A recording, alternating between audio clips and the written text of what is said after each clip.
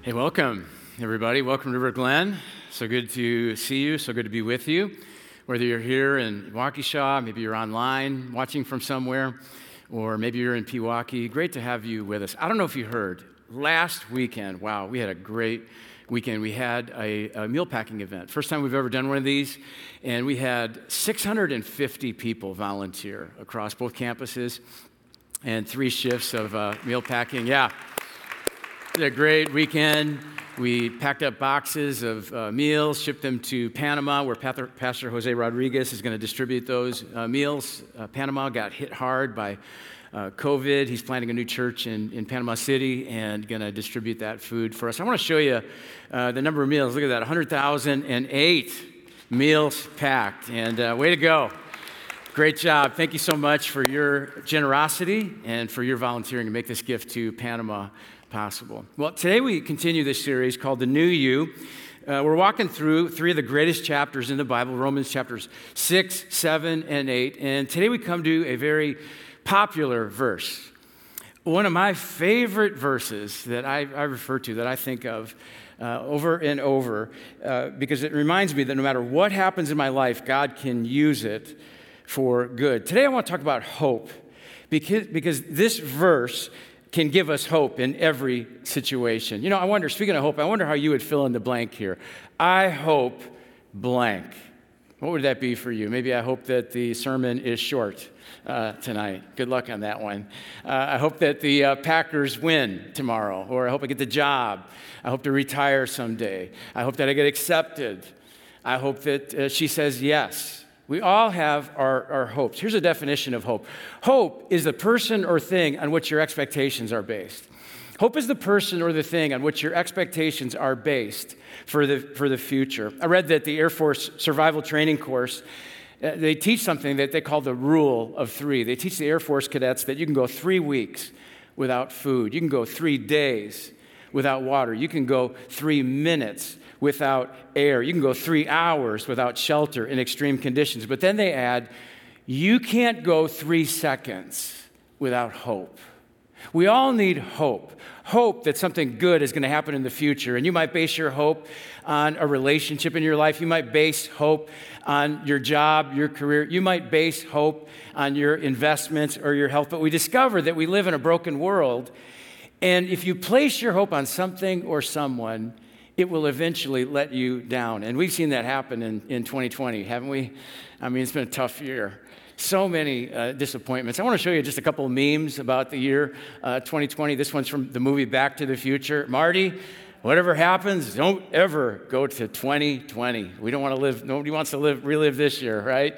Or how about this next one here where this lady says, one day 2020 will be the one-word catchphrase for everything messed up. How's your day? A total 2020. Say no more. And so your car breaks down, that was a 2020. You know, you don't get the promotion at work, that was a 2020. You get in a car accident, oh, that was a 2020. It's been a tough year. Many people have lost optimism and hope. And so how do we live with this tension of maintaining hope in what seems like a hopelessly broken world? Well, today I want you to think of hope as a ladder that you lean against a wall.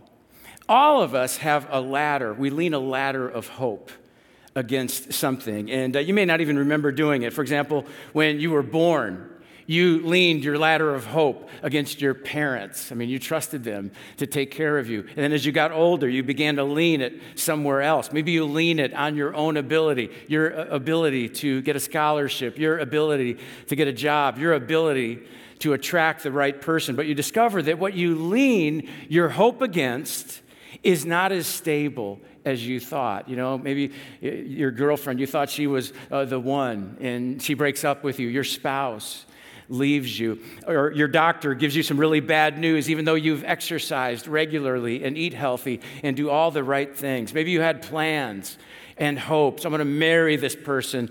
I'm going to live in this neighborhood. I'm going to have this number of children. I'm going to get this job. But things don't turn out the way you expected. And you lose hope because you wonder, how could God bring something good out of that? Well, this leads us to a verse in Romans chapter 8 that is a great place Great place to lean your ladder of hope. In fact, this is such a great verse. It has such a great promise. It's hard to believe.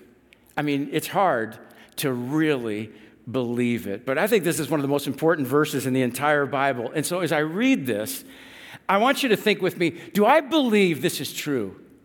Do I believe God when he makes this promise? Am I willing to live my life and lean my ladder as if it is true? Here's the verse. Romans 8:28 says this, and we know that in all things, God works for the good of those who love him, who've been called according to his purpose. Notice this phrase here, we know. Not we think or we wish, we know. In fact, this phrase, we know, it occurs 13 times in the book of Romans. It conveys certainty. It conveys confidence. We can count on it. He says, we know. And so here's my question. Do you know that God works all things for the good of those who love him and are called according to his purpose? It's a beautiful promise. No matter how bad or broken things might seem, God can redeem it. God can turn it into something beautiful. I love the way J.R.R. Tolkien puts it. He says it this way, because of Jesus, everything sad is coming untrue. Isn't that a great quote? That's hope. That's Romans 8:28. It's a beautiful promise, but it's hard to believe, isn't it? Because we look around at our world and it seems like everything's falling apart, and it's hard to believe that promise. And so I asked a few people if they believe that it's true, that God works all things for the good of those who love him and are called according to his purpose. I want to show you a picture of my brother-in-law, Bill, and sister-in-law, Gretchen, and their 3 children. And they're all smiling in this picture. It's their daughter Ellie's graduation.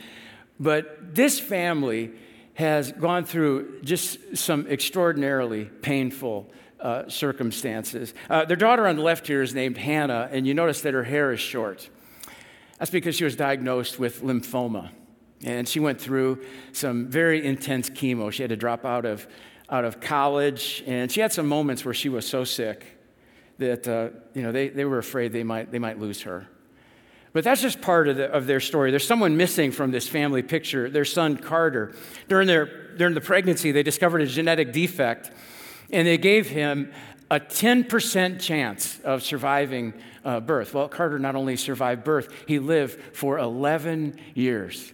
Never walked, never talked, never ate, lived on a feeding tube, and they took care of Carter until he passed away in 2015. And so they've been through a lot. I mean, they could write a book.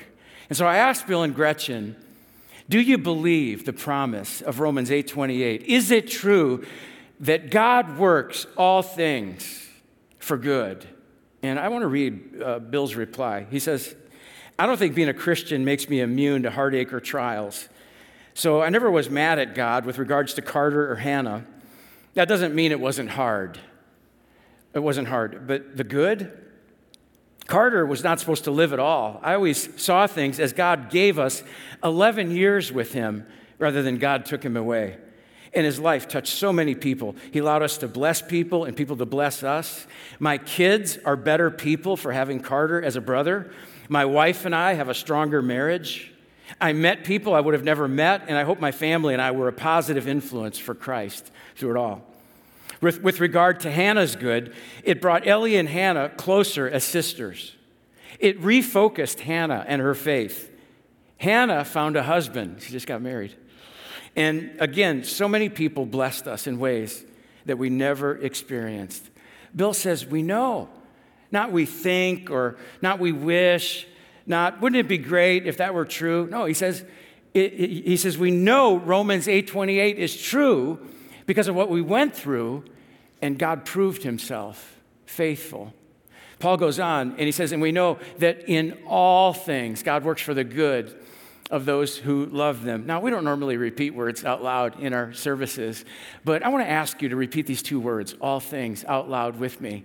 If you're watching online, you can type them in the chat. Let's say this together. Ready? On the count of 3. 1, 2, 3. All things. All things. Not some things, Not most things, not almost all things, but not quite. All things. Here's what all things includes. It includes divorces, breakups, miscarriages, failing at school, getting cut from the team, having conflict with somebody that you deeply care about, cancer, mental illness, being in a wheelchair. All things means all things. But notice, Paul doesn't say that God causes all things. God doesn't necessarily cause bad things to happen, but God promises to bring good from them. In fact, there's nothing in your life right now that he can't work for your good. Now, some of us hear that, and here's what we think. We think, well, you don't know my situation. I've been dealing with this thing for 2 years or 3 years, and to be honest, I just don't see any good coming from it. And I can understand when you're in a situation, it's really hard to see the good. But I have 2 questions for you. Here's the first question. Do you love Jesus? Look at this verse again. It says, we know that in all things God works for the good of those who love him. I mean, it's not a blanket statement that everything's going to work out in the end. It's not a blanket statement that, everything that happens makes you stronger. That's not what it says. He says that we know that in all things God works for the good of who? Those who love him. It's a specific promise for those who love Jesus. And so my question is, do you love Jesus? Do you follow him? Do you put him first? Do you love him? And I know, many of us probably want to instantly say yes to that. But I want you to think about that question. And the second question is, how do you know God is not going to work it for your good? I mean, it might not make sense right now in the fog of pain and tragedy. It's really difficult to see how God could work it for your good. But what about 2 years from now or 3 years from now? What if God wants to use it to develop your courage, your determination, your empathy for other people that you otherwise could not develop? In Romans chapter 5, Paul says it this way. He says, we can rejoice too when we run into problems and trials, for we know that they help us develop endurance, and endurance develops strength of character, and character strengthens our confident hope of salvation. That's a very countercultural scripture, isn't it? I mean, most people don't rejoice when they experience problems and trials. But notice he says, we know. There's that phrase again. We have confidence. We have certainty. We all want endurance. We all want strength of character. But how do you get endurance if there's nothing for you to endure? How do you get strength of character if there's no adversity in your life? How do you get the hope of heaven if life on earth is perfect? You don't. You only get those qualities from the problems and the trials. Paul goes on to say, and we know that in all things, God works for the good of those who love him. What's your definition of good? I think one of the reasons we have a difficult time really believing this verse is because our definition of good differs from God's definition of good. Our definition of good revolves around the immediate, the temporary, but it doesn't say that God works out everything for your comfort or God works everything out for your pleasure or net worth. But it does say he works it out for your good. He uses it to make you more like Jesus. And then Paul concludes by saying, those who've been called according to his purpose. Notice it says that God has called you. You didn't call God. He took the initiative. He called you and is drawing you to himself. And so if you're with us this weekend and you're thinking to yourself, I don't even know why I'm here, it's because God has called you. He's drawing you. He loves you. And he wants a relationship with you. And then he says, have been called according to his purpose. I listened to a message by a pastor named Kyle Idleman, and he makes a distinction between a reason and a purpose. I never thought about this before, and I found it helpful. Sometimes you will hear people say that everything happens for a reason. You ever hear somebody say that? Something bad happens to somebody, and someone else says, everything happens for a reason. And I'm not necessarily against that phrase, but see if you would agree this is true. There's a difference between a reason and a purpose. A reason tries to make sense out of a specific event in your life. A purpose sees the big picture. sees the big picture. Romans 8:28 never says that everything happens for a reason, but it does say that God has a purpose.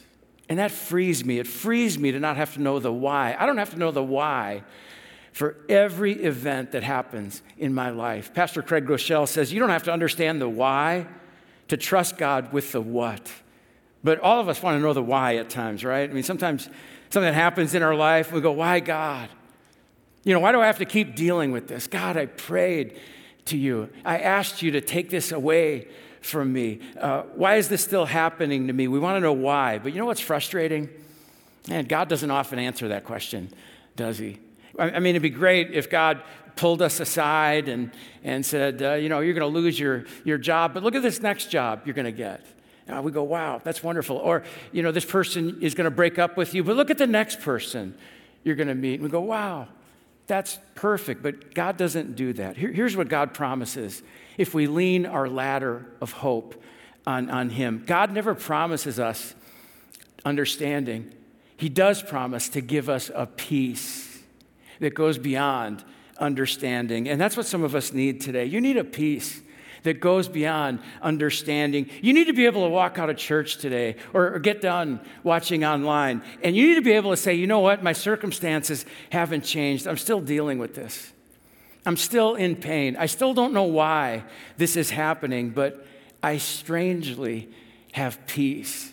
I have peace because I know that in all things, God works for the good of those who love him and are called according to his purpose. That's my prayer for you today, that you would have that kind of peace. But I believe it starts with two declarations. And the first one is this: I believe God will get it right. What if all of us just made this declaration that God is going to get it right? Many of us are looking for a change in our circumstances, but what we really need is a change in our perspective on our circumstances. Reminds me of this letter that a college student wrote to her parents. It was her sophomore year of college. And here's what she wrote to her parents. Dear Mom and Dad, I know this is going to really disappoint you. I met a guy, he's 15 years older than I am. We just eloped. I'm 2 months pregnant, and I'm dropping out of school. I'll contact you at some point in the future. P.S., just kidding, but I did flunk one class, and I need $200. Please keep this in perspective. Smart kid. She's probably going to be leading something someday, right? But it's not our circumstances that cause us to lose hope.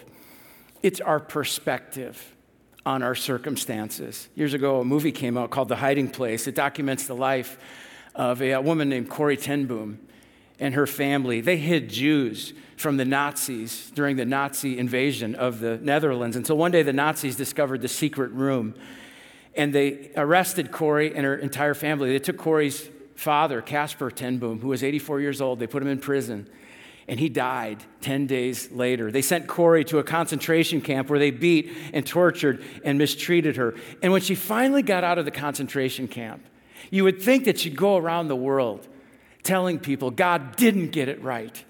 God doesn't work all things for the good of those who love him. Instead, Corrie went around the country and around the world telling people about the love of Jesus and how God gave her peace that goes beyond her understanding. When Corrie would speak, she would often work on some cross stitch, which may seem a little odd. You're, listening to her or watching her speak, and you're wondering, what's she working on? What's she doing up there? She worked on cross stitch, and at the end of her message, she would take the cross stitch and she would hold it up to her audience. And she would show the backside, which has all these threads kind of jumbled together.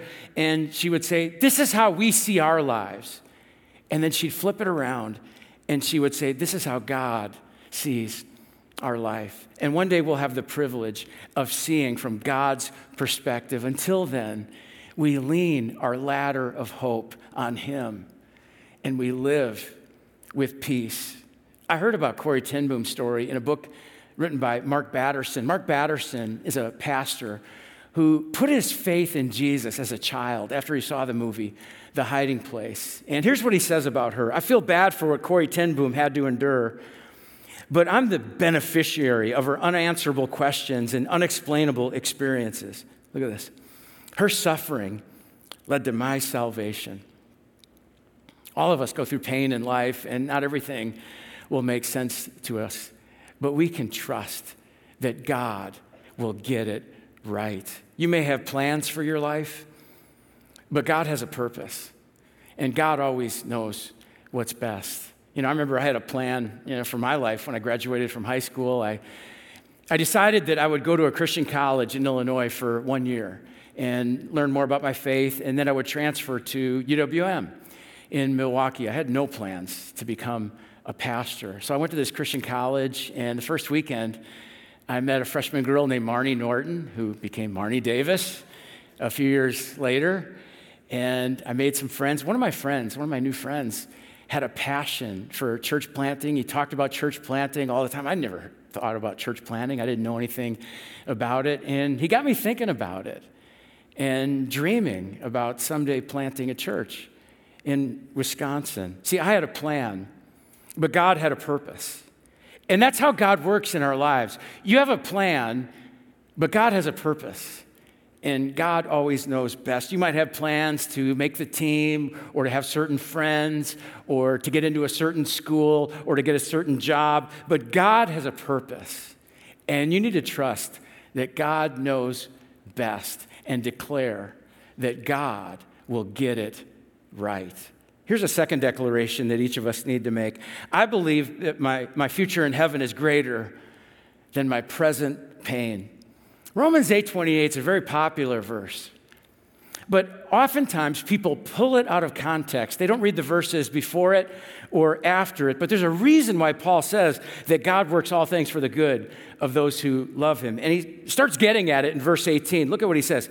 Yet what we suffer now is nothing compared to the glory that he will reveal to us later. Notice how God doesn't promise to take away your suffering immediately. He doesn't even promise to take it away in this lifetime, but he does promise that your present suffering is nothing compared to the glory in heaven. I think one of the reasons why we have a hard time believing it is because we have a warped view of heaven. If you ask the average person about heaven, if you ask them the question, what's heaven like? I mean, they're going to probably talk about clouds and harps and things like that. Nothing against harps, but after like 1,000 years in heaven, harp music might get a little boring for us. But I like how author Levi Lusko describes it in his book, Through the Eyes of the Lion. He says, heaven is like earth, only better, untainted by sin and disease, unspoiled by evil. He says, heaven is full of laughter and play and eating and drinking, working and exploring, all infused and energized by the presence of God and pulsating with holy wonder. That's heaven. Heaven is not harps and clouds. Heaven is joy and peace and fun and adventure and hopefully a little football sprinkled in as well. Which is why Paul is able to say to us that God works all things for the good of those who love him because of the hope of heaven. We're going to get new bodies in heaven. We're going to be free from the curse of sin. Look at what Paul writes in verse 20. This gives you some more context. He says, against its will, all creation was subjected to God's curse. The creation looks forward to the day when it will join God's children in glorious freedom from death and decay. For we know that all creation has been groaning as in the pains of childbirth right up to the present time. Notice how he compares our pain in this life to the pain of childbirth. Now, obviously, I don't have personal experience with this, but I'm told that the two most painful things in life are childbirth and passing a kidney stone. I'm just telling you what I've heard, okay? Giving birth to a child and passing a kidney stone are both very painful, but they're different kinds of pain because it's possible after giving birth for a mother to say, I'd like to have another one. But nobody passes a kidney stone and says, maybe God will bless us with another one. Nobody ever says that. They're both extremely painful, but the outcome is different. One leads to a stone, one leads to a baby. Paul says you can process suffering because on the other side of whatever suffering you experience is something that is so incredible It is like childbirth. If you're a mom, remember that moment they put the little boy, the little girl, the baby, in your arms. When you experience that moment as a mom or you witness that moment as a dad, you don't go, childbirth is painful. You go, this child is amazing. This child is incredible. But when you're in pain, it's hard to see that. When you're in pain, sometimes it's all you can think about. And maybe that's where some of us find ourselves today. You're in the midst of pain and struggle. It's all you think about. But Paul says if you lean your ladder of hope on God, you don't have to just think about the pain and the struggle. You can think about the future. You can think about the future glory that is to come. Think about what God has waiting for those who love him and are called according to his purpose. And so I got a little homework for you to do this week. I want you to think about the thing in your life right now where you just go, why, God? Why am I dealing with this? What are you trying to teach me from this? Why is this happening to me? And I want you to talk to another person, or I want you to just write down all of the ways that God might use that for good in your life. You don't really know why it's happening, but just write down all the ways that maybe God's going to teach me this. Maybe God's going to develop this in me. Maybe he's going to do something else with this, through this. Write those down and then believe by faith in Jesus that God will work all things, not some things, not most things, all things. God will work all things for the good of those who love him and are called according to his purpose. Let me pray for us. God, I thank you for this amazing promise, this beautiful promise that a person who trusts you, a person who loves you can live with peace, knowing that no matter what happens, you're going to work it out. You're going to work it for my good. God, I want that peace for every one of us.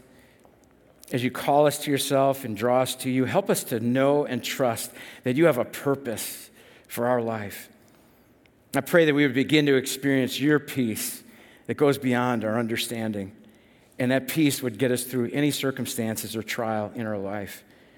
God, we declare as a church that we know, not we wish or we think, we know that in all things you will work for the good of those who love you and have been called according to your purpose. May we live by that promise this week. And we pray in Jesus' name, amen.